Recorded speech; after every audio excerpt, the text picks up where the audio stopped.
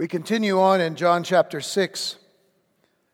And so if you will open your Bibles to John chapter 6.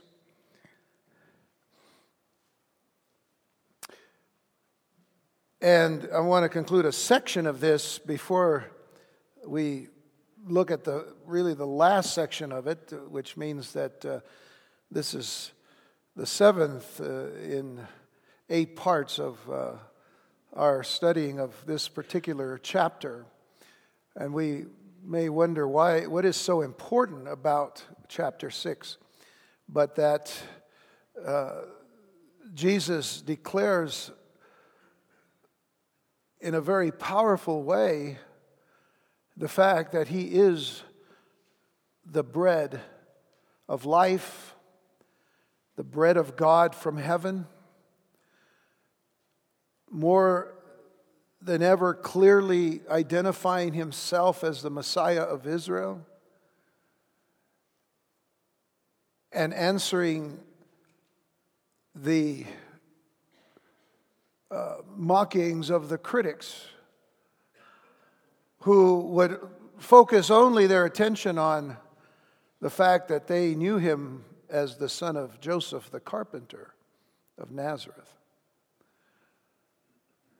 And this is where we left off last time, and I just want to pick up with verse 47, reading the text, and then we'll kind of go back and explain what was going on. Here in verse 47 it says, "Verily, verily, I say unto you, he that believeth on me hath everlasting life." This is in the present tense. If you believe in the Lord Jesus Christ, you have everlasting life. And really the understanding and the question is, do you understand what it means to believe in Him? Not just to believe in Him in your mind. You have to believe and trust and depend upon Him with all of your heart. And then He says, I am that bread of life. So that is going to be kind of defined for us and has been and will be again in just a moment. "Your fathers did eat manna in the wilderness and are dead. This is the bread which cometh down from heaven, that a man may eat thereof and not die. I am the living bread which came down from heaven. If any man eat of this bread, he shall live forever.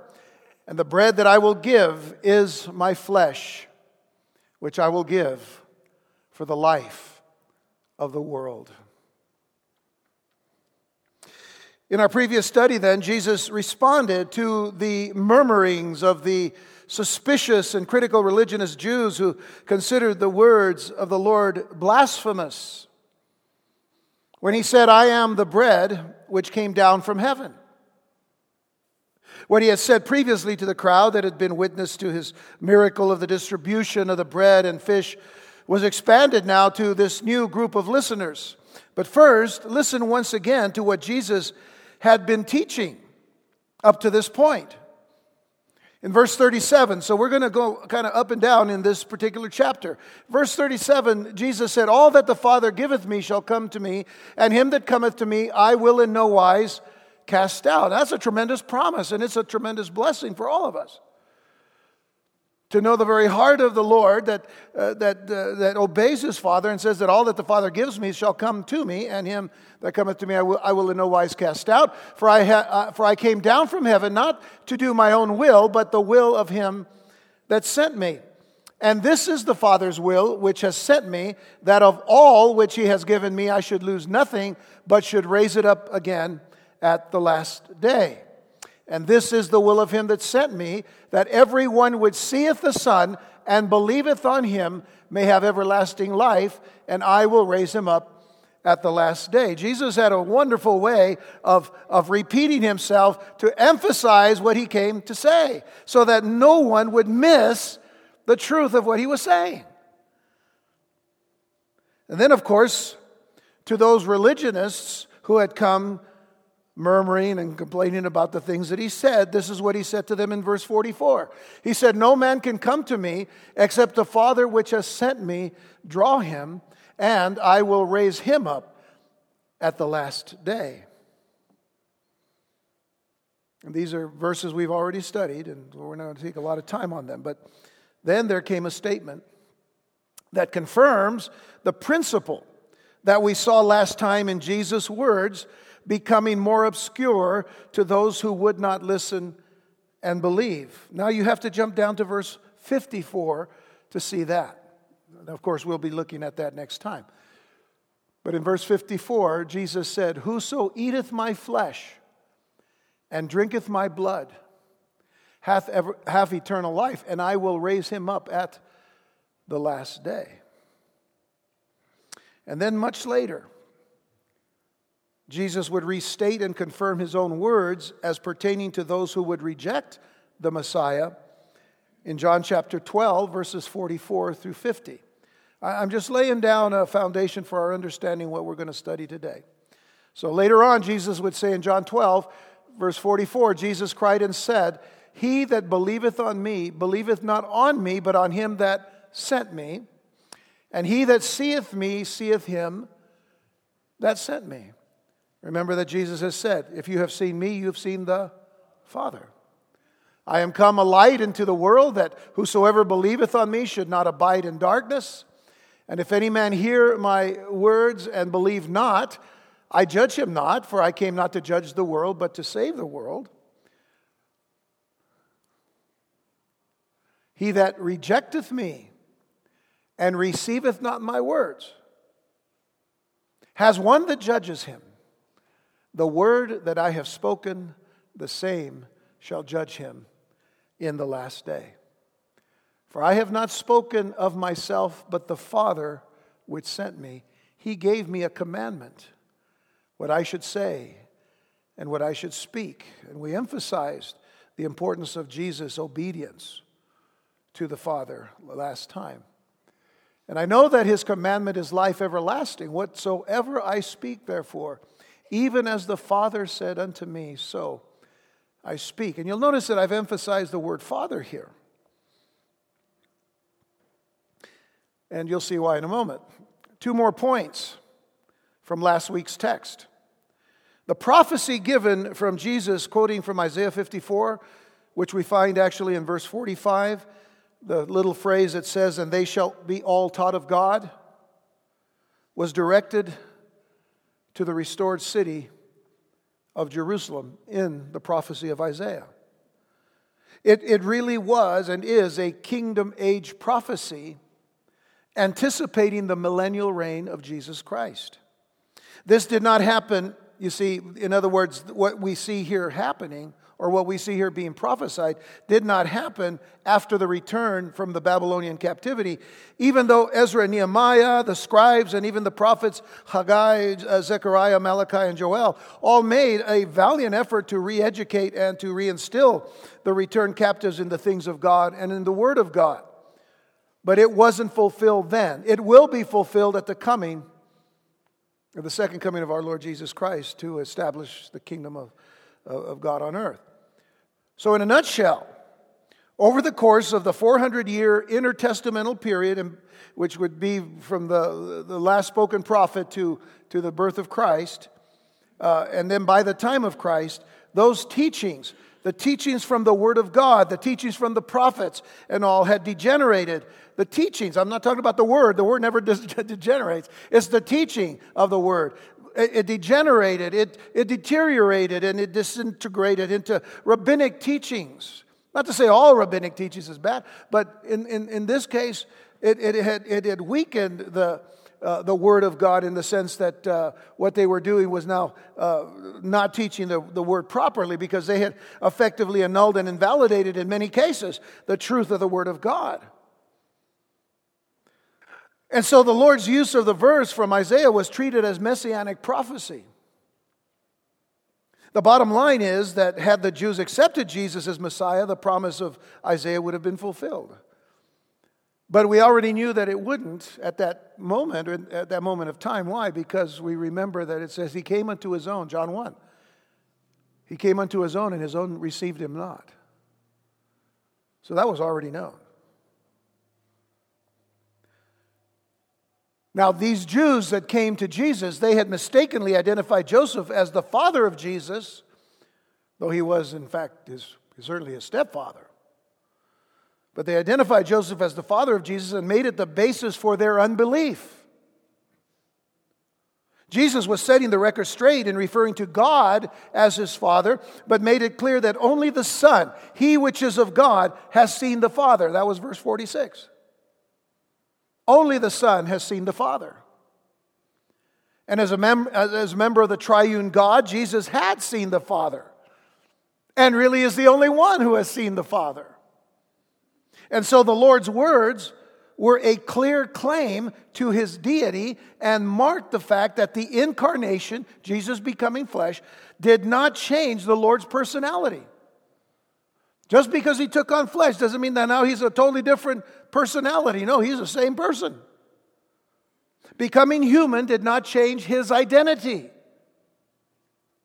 He had existed eternally as God the Son.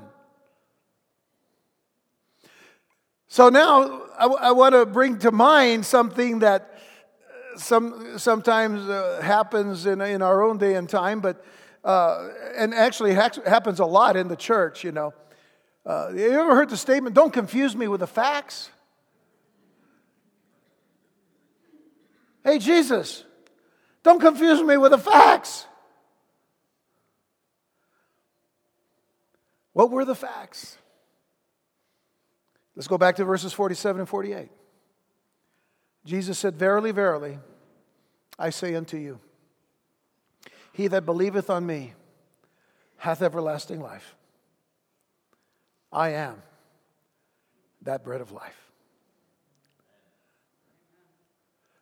With fearless integrity and divine authority, Jesus declared to this skeptical, disbelieving audience the matter of his facts. Ignoring how unpleasant and dense these people were. Let's remember that facts can be stubborn and don't just go away at the drop of a hat. And first came the most basic fact, what Jesus said in verse 47, "Verily, verily, I say unto you." This is so important for us to understand. To understand it, at least in terms of we ourselves can understand. He said, I am telling you the truth. This is as if Jesus had placed his hand on the scriptures and raised his right hand and said, "I am telling you," just as they do in courts, you know. "I am telling you truthfully." When a person would say that, people understood that he is at least telling them the truth, but, you know, he better stand on his truth. And Jesus certainly would be the one to stand on his truth. "I am telling you the truth, that he that believes on me has everlasting life." And we can just see these guys just shaking their heads wildly over his declaration. You know, I'm not going to show you right now because I might hurt myself. Doing all kinds of stuff just to hear, you know, I don't want to hear it. You know, they got, you know, it probably could be very violent. So we can just see them just going crazy about this. But remember that they were blinded. They were blinded by their awareness of Jesus' family and his family life. Now, his family life was exceptional. In fact, his family life was probably very perfect because of him. And because of the devotion of his mother and his father, his stepfather Joseph, who loved God and served God. But it was their awareness of his family as they knew him. They knew his mother. They knew his father. They knew his siblings. And they knew where he lived. But that's all they knew. Because as I mentioned last time, they failed to check the scriptures. Born of a virgin. Born in Bethlehem. All the major prophecies that Jesus fulfilled. And even though we find recorded in the other Gospels that more than likely some of these same detractors had described Jesus as a madman or worse, demon-possessed, the fact was so much simpler. The fact was so much simpler. Jesus was speaking the truth and they needed to believe it. The use of the words, as I said, verily, verily, strongly affirmed the sober truth of what he was proclaiming. But then you need to add this question. Listen carefully. You need to ask this question. How could they account for his miracles? How could they account for his miracles from the very beginning of Jesus' earthly ministry? Because they were certainly happening.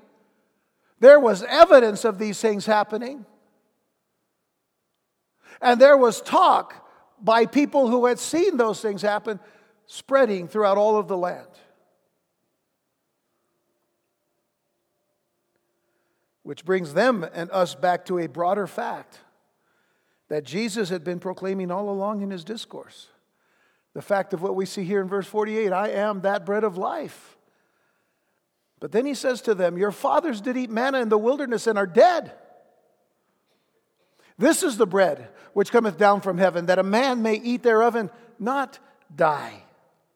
The reference to their father's manna points back to what amounted to a demand for Jesus to bring manna from heaven as a sign. I'd like for you to turn back over to John 6, verse 30 and following. John 6, verse 30. And remember this exchange. They said, therefore, unto him, what sign showest thou then, that we may see and believe thee? What dost thou work? Show us a sign. Show us something.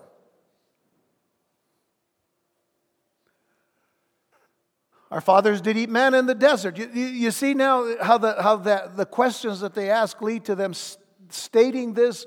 What are they saying? Well, our fathers ate manna in the desert.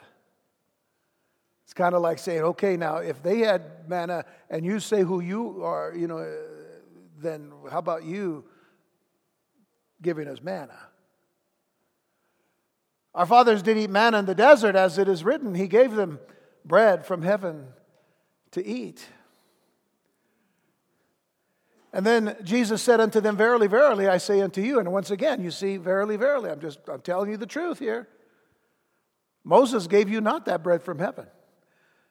You see how tradition leads from God giving them bread from heaven to Moses giving them bread from heaven. Jesus knew exactly what they were thinking. They weren't really saying God gave them bread, but it was because of Moses. He said, Moses gave you not the bread from heaven, but that bread from heaven, but my Father giveth you the true bread from heaven.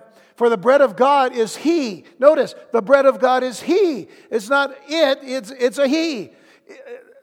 The bread of God is He which cometh down from heaven and giveth life unto the world. Referring again to Himself. And then said they unto Him, Lord, evermore give us this bread. Now, are they really saying, give us this bread because they're saying, because of you? No. We want bread. Pan.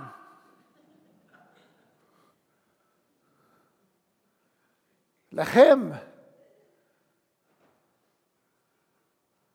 And Jesus said unto them, I am the bread of life. He that cometh to me shall never hunger. Now notice how clear. He that cometh to me shall never hunger. And he that believeth on me shall never thirst.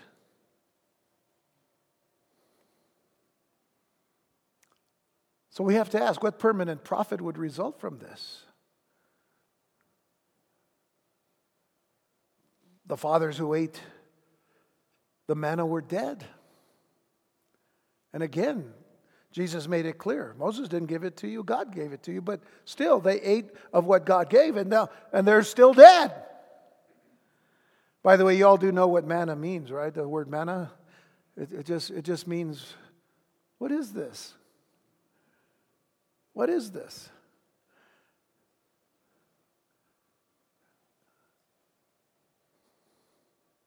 But those who partook of the bread which is the Son of God would not die spiritually, for the very life of God was theirs. Simply, the very life of God was theirs if they partook of the bread of life. It is a sadly interesting fact that people run to and fro throughout their existence looking for an abundant eternal life beyond the physical in all sorts of places. Philosophies, political parties, religions, mystical experiences. And yet Jesus makes it so simple. He says to come to Him. Receive Him into your life. Believe upon Him. And you will have everlasting life now. Now. Not later. Now. It is, as the Apostle Paul had said in the book of Romans chapter 5, verses 19 through 21, for as by one man's disobedience many were made sinners. That, of course, is speaking of the first man, Adam. So by the obedience of one shall many be made righteous. The obedience of one, speaking of Jesus. Moreover, the law entered that the offense might abound. But where sin abounded, grace did much more abound. That as sin has reigned unto death, even so might grace reign through righteousness unto eternal life by Jesus Christ our Lord. The manna that God fed the children of Israel in the wilderness met their physical needs for a time, but their bodies still died. Their bodies still died. Now, when we speak of physical death, we are talking about the separation of our consciousness from our bodies. But when we speak of spiritual death, now think about this. When we speak of spiritual death, we're talking about a separation of our consciousness from God. That's an even greater tragedy. Sin has done that. Sin has done that. And I'm here to tell you that the days and times in which we live, in a lot of the Church of Jesus Christ today, we haven't gotten that concept how bad sin is. In fact, in some places, sin isn't a very big issue with people. Primarily because they've put the Word of God aside. Well, we're all sinners, so, God will forgive us. But it's the attitude that we place upon that which has caused such a problem in the world for generations. From the fall in Genesis chapter 3. I mean, let's face it, if sin has done this, isn't it a bad thing? Isn't it a destructive thing?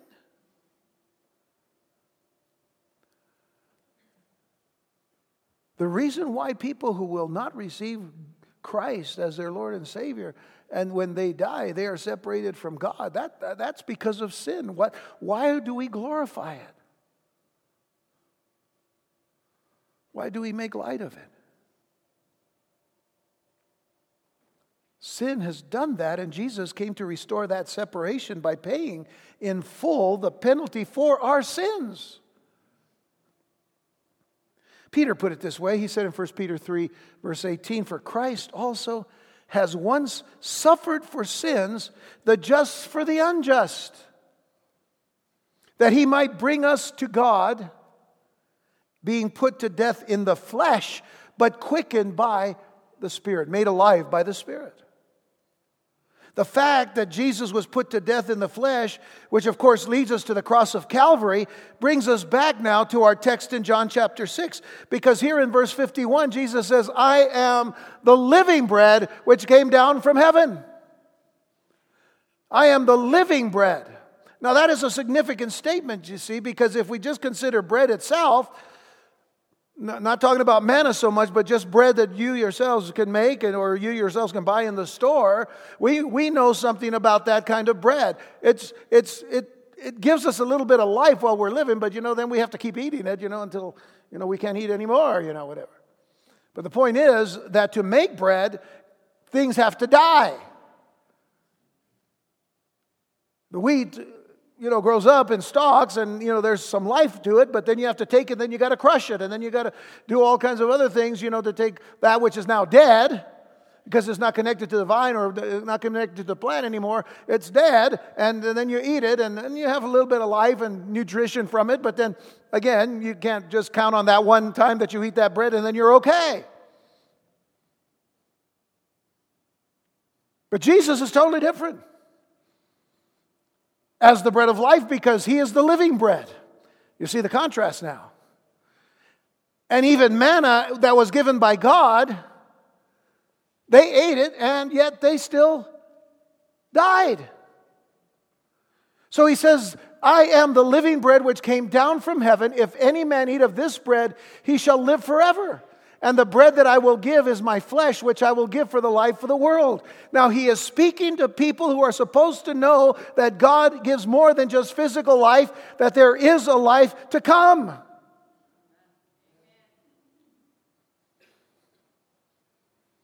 But there's a word here that now brings even more confusion to these detractors. It's the word flesh. And just as they probably said to Jesus, Jesus, don't confuse me with the facts, now they say, Jesus, don't confuse me with your flesh. Why am I getting so excited? Don't confuse me with your flesh. You see, the statement that Jesus made in verse 51 here is what brought things to a head with His listeners, especially His detractors. First of all, it is important to understand what the Lord means here by His flesh. It is not His literal body. That concept would be ridiculous. Jesus didn't come and say, I'm going to turn you all into cannibals. That's not what He said. That's not what He meant at all.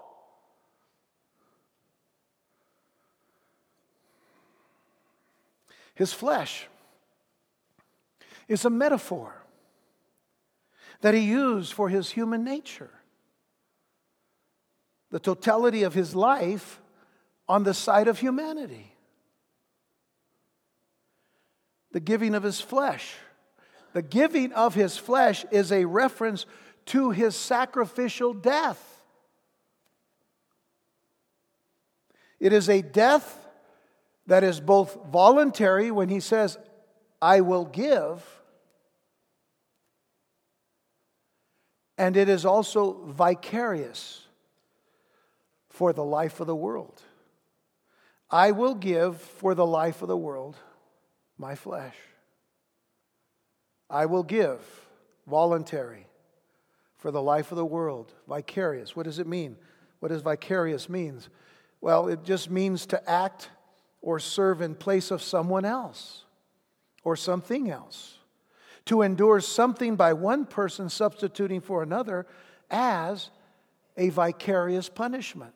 Somebody taking punishment for what you did. That's vicarious. And it is, as Paul wrote simply in 2 Corinthians 5:21 for us to understand. For He has made Him to be sin for us. God the Father has made Him, His Son, Jesus Christ, to be sin for us who knew no sin. Jesus didn't know any sin. That we might be made the righteousness of God in Him. That's vicarious.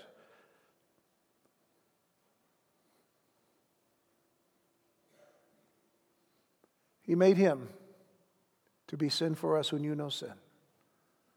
He took our place. He's our grand substitute.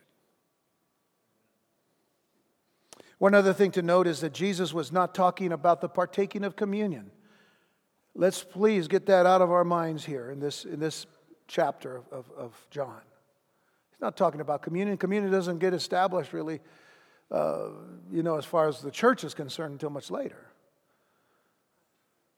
And we're not dealing really with even the Passover or the Sabbath meal or anything like, he's simply talking about his body and his flesh and what he came to do. So you see, when certain sects in Christendom, tell you, listen, when you partake of communion, it's because of what Jesus said here in John chapter 6, it's all wrong. Because they have established a doctrine of sorts that really says that when you partake of communion, you take this simple piece of bread and from the cup, and actually those things turn into the body and blood of Christ. No, that's ridiculous. That's not even anything that Jesus meant to say.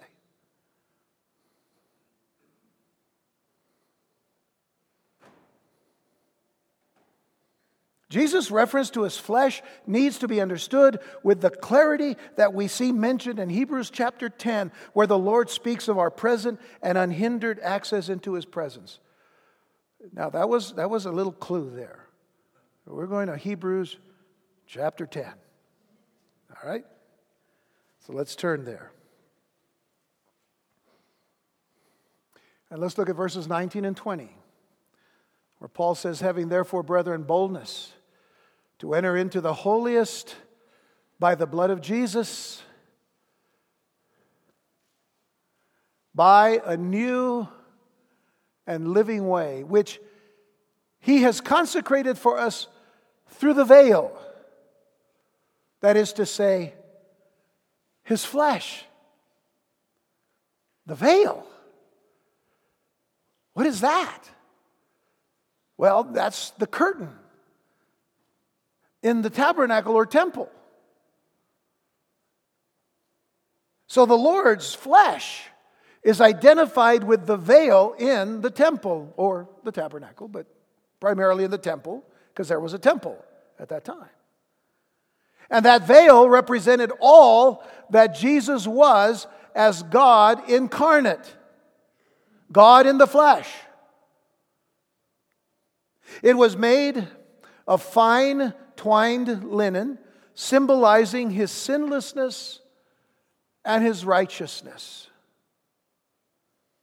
It was dyed blue, scarlet, and purple. The blue symbolized his deity in that he came from heaven and is the Son of God. The scarlet symbolized his humanity. Scarlet is a deep red color. Jesus was the last Adam, the second man, the scriptures tell us.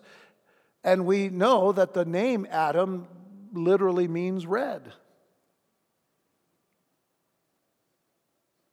The purple, aside from being the color of royalty, in this case, also represented deity in humanity.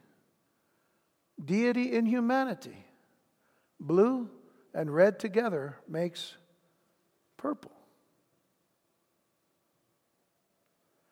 Jesus, in other words, was God manifest in the flesh. The veil in both the temple and the tabernacle hung between the holy place, where the priests ministered,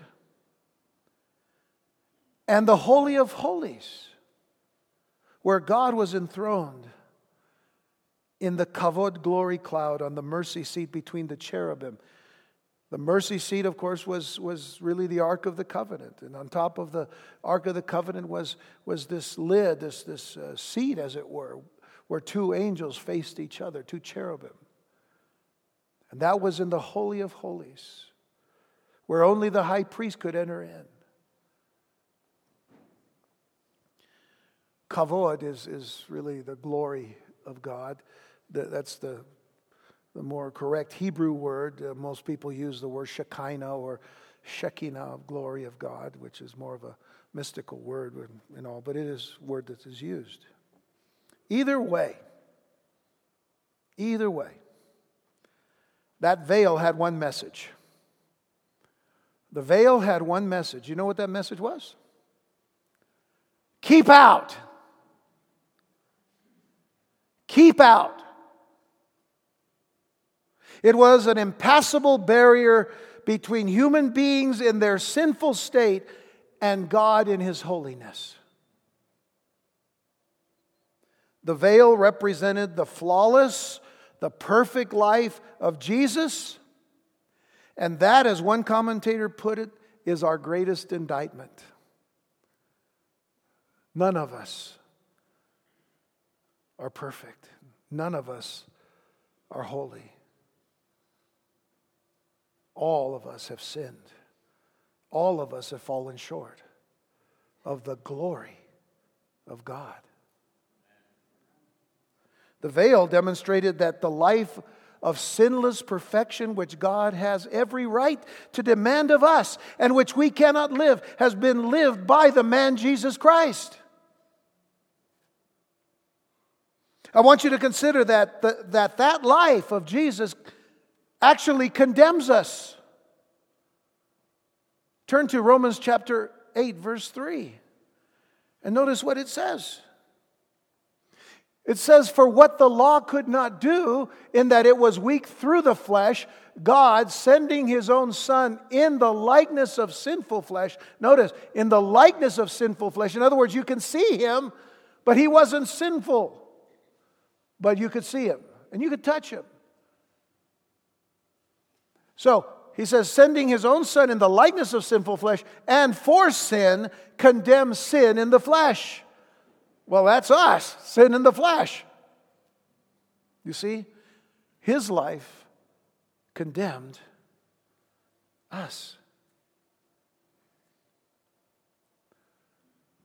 But the greatest tragedy would have been for Jesus to come to this earth, to live a sinless life, to set before us a matchless, incomparable example of life as God intends it to be lived, and then immediately to return back to heaven.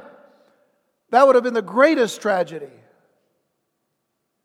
For Jesus to come and give us this incomparable example of life, and then to return to heaven.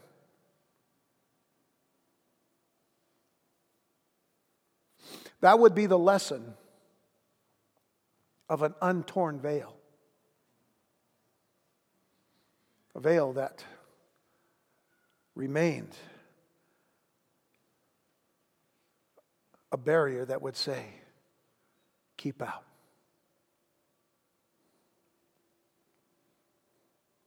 But we know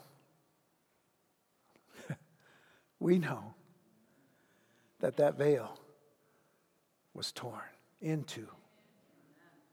It was torn into from top to bottom. And that when Jesus died on the cross, listen, Matthew 27, verses 50 and 51. Jesus, when He had cried again with a loud voice, yielded up the ghost. In other words, He yielded up His spirit unto God when He died.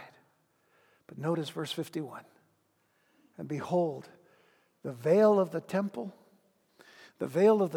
was rent in twain, which means it was torn in two from the top to the bottom, and the earth did quake and the rocks rent. In other words, even rocks were being busted out. But here it is, from top to bottom. It was like the hands of God just took that veil and just ripped it in half when Jesus died. And when this happened, it opened the way into God's presence in the Holy of Holies. When at last the Lord Jesus surrendered His life, when that veil was torn, everything that barred us from the one holy and true God was removed. And with these things in mind, Jesus said to those suspicious, critical religious leaders and people, He said, the bread that I will give. Just look at verse 51 in your Bibles. I hope you brought your Bibles. You could be looking up there. So I'm going to put it up here just for you. Okay. All right. He said, the bread that I will give. The bread that I will give, pointing forward to His impending sacrifice at Calvary. The bread that I will give is my flesh, which is His unique and sinless life as God manifest in the flesh. And then He said, which I will give, a repetition of the all-important fact of His death, for the life of the world, for the salvation of mankind, in order to impart to human beings the life of God, which is everlasting, eternal life. And what we have to do is eat this bread. Partake of the bread of life. That is, to understand Jesus as He presented Himself in this metaphor. It is to personally take and appropriate this bread. In other words, it is to personally accept and believe the truths, the facts of the Word of God that all point to Yeshua, or that all point to Jesus as the Mashiach of Israel, the Messiah. Take, accept, believe, trust, depend upon. Put your full weight of dependency upon Jesus Christ into your lives as a deliberate and volitional act.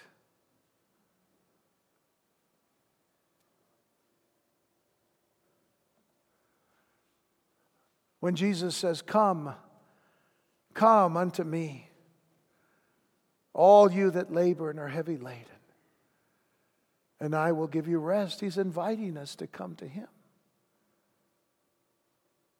to take of Him, to give everything to Him, to put the full weight of your burdens upon Him, who will lift you up and tell you you don't have to do this by yourself. Besides, you can't save yourself.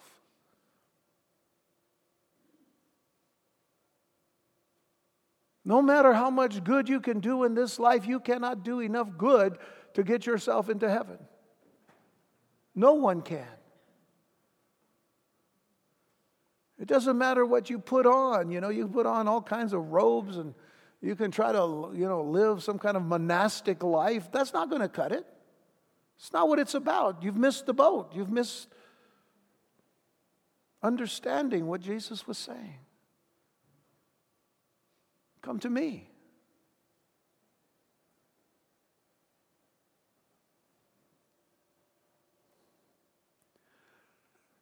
I know it's early. I could fill up all this time. But I'm going to give you one last scripture here for today anyway. Who knows, maybe we could stay another few minutes with this. But I point you to John chapter 11, verse 26, and listen to what Jesus says. He said, "Whosoever liveth and believeth in me shall never die," which is what we've been hearing from the Lord already. But I want you to focus on the question He asks at the end of that statement. He says, "Believest thou this?" Believest thou this? Do you believe? Do you believe this? Do you believe anything that Jesus has said to you in His Word? For Jesus to pose that question, as He poses it to us today, is to get us to examine ourselves as to where we are in Christ and where Christ is in us. Do you believe this? Honestly, today I wonder, when people are more concerned about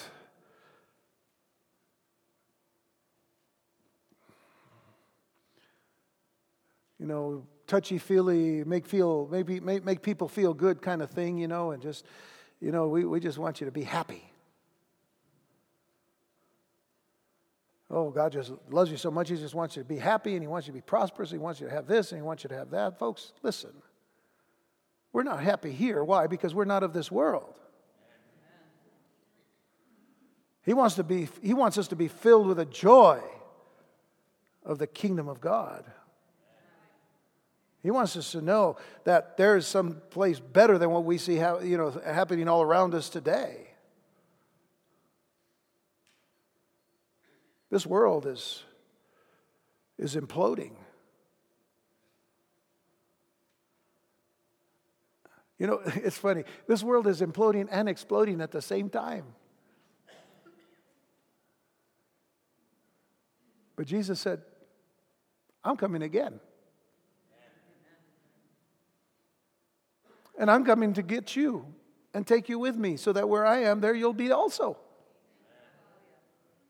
Now here's another question. Believest thou this? You need to believe the things that Jesus is saying, because now they have become even more important, more significant, more relevant because of the days and times in which we live. Paul said we're living in perilous times, fierce times, dangerous times. And the word for perilous there in the Greek means violent times. Look at the violence all around us. Is this not an indication that the Word of God is true and it is accurate? Nearly 2,000 years ago, these things were prophesied, and now they are, as the apostle said, as Jesus himself said. When we live in times of great iniquity and lawlessness, and the love of many shall wax cold, we have to believe what Jesus is saying about himself. That when he says, I am the bread of life, he that comes to me and believes in me, partakes of me, takes in totally what Jesus has said of himself for our good, and we believe it, then we stand upon it and we trust it and we live it. He says, then you shall have eternal life. And you will live forever. Believe it. Believe it. Because Jesus said it. Let's pray. Father, thank you. Thank you, Lord.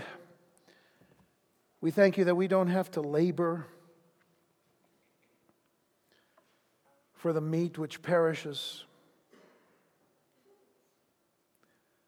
but for that which endures unto everlasting life, which your Son, our Lord and Savior Jesus Christ, gave unto us. And we thank you, Lord, that you have sealed us by the Holy Spirit.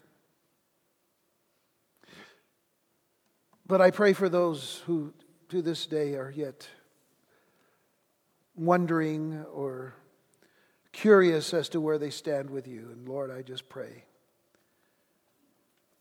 that they will realize, Lord, that simply because of the times in which we live, the Word of God is indeed true. And if that is the case, then everything that Jesus has said about himself is true, and we need to come to him today. And I pray, Father, that they will respond to you. Those who need you will respond to you. And they don't have to wait for any major holiday. They can receive Jesus today. Now is the accepted time. Now is the day of salvation. And so I pray, Father, that people will come to you at last and put aside all of what they might have thought being a Christian was about, and realize that it's not about us. It's about Jesus and about everything that he's done. So, Father, I pray that the power of your Holy Spirit would move mightily upon the hearts of those who need you right now, and bless them to come and say, I need Jesus in my life. Change us, oh God, and move us in that direction where we, Lord God, will continue to move toward you until the day of Jesus Christ. And we ask this in Jesus' name. Amen. Amen.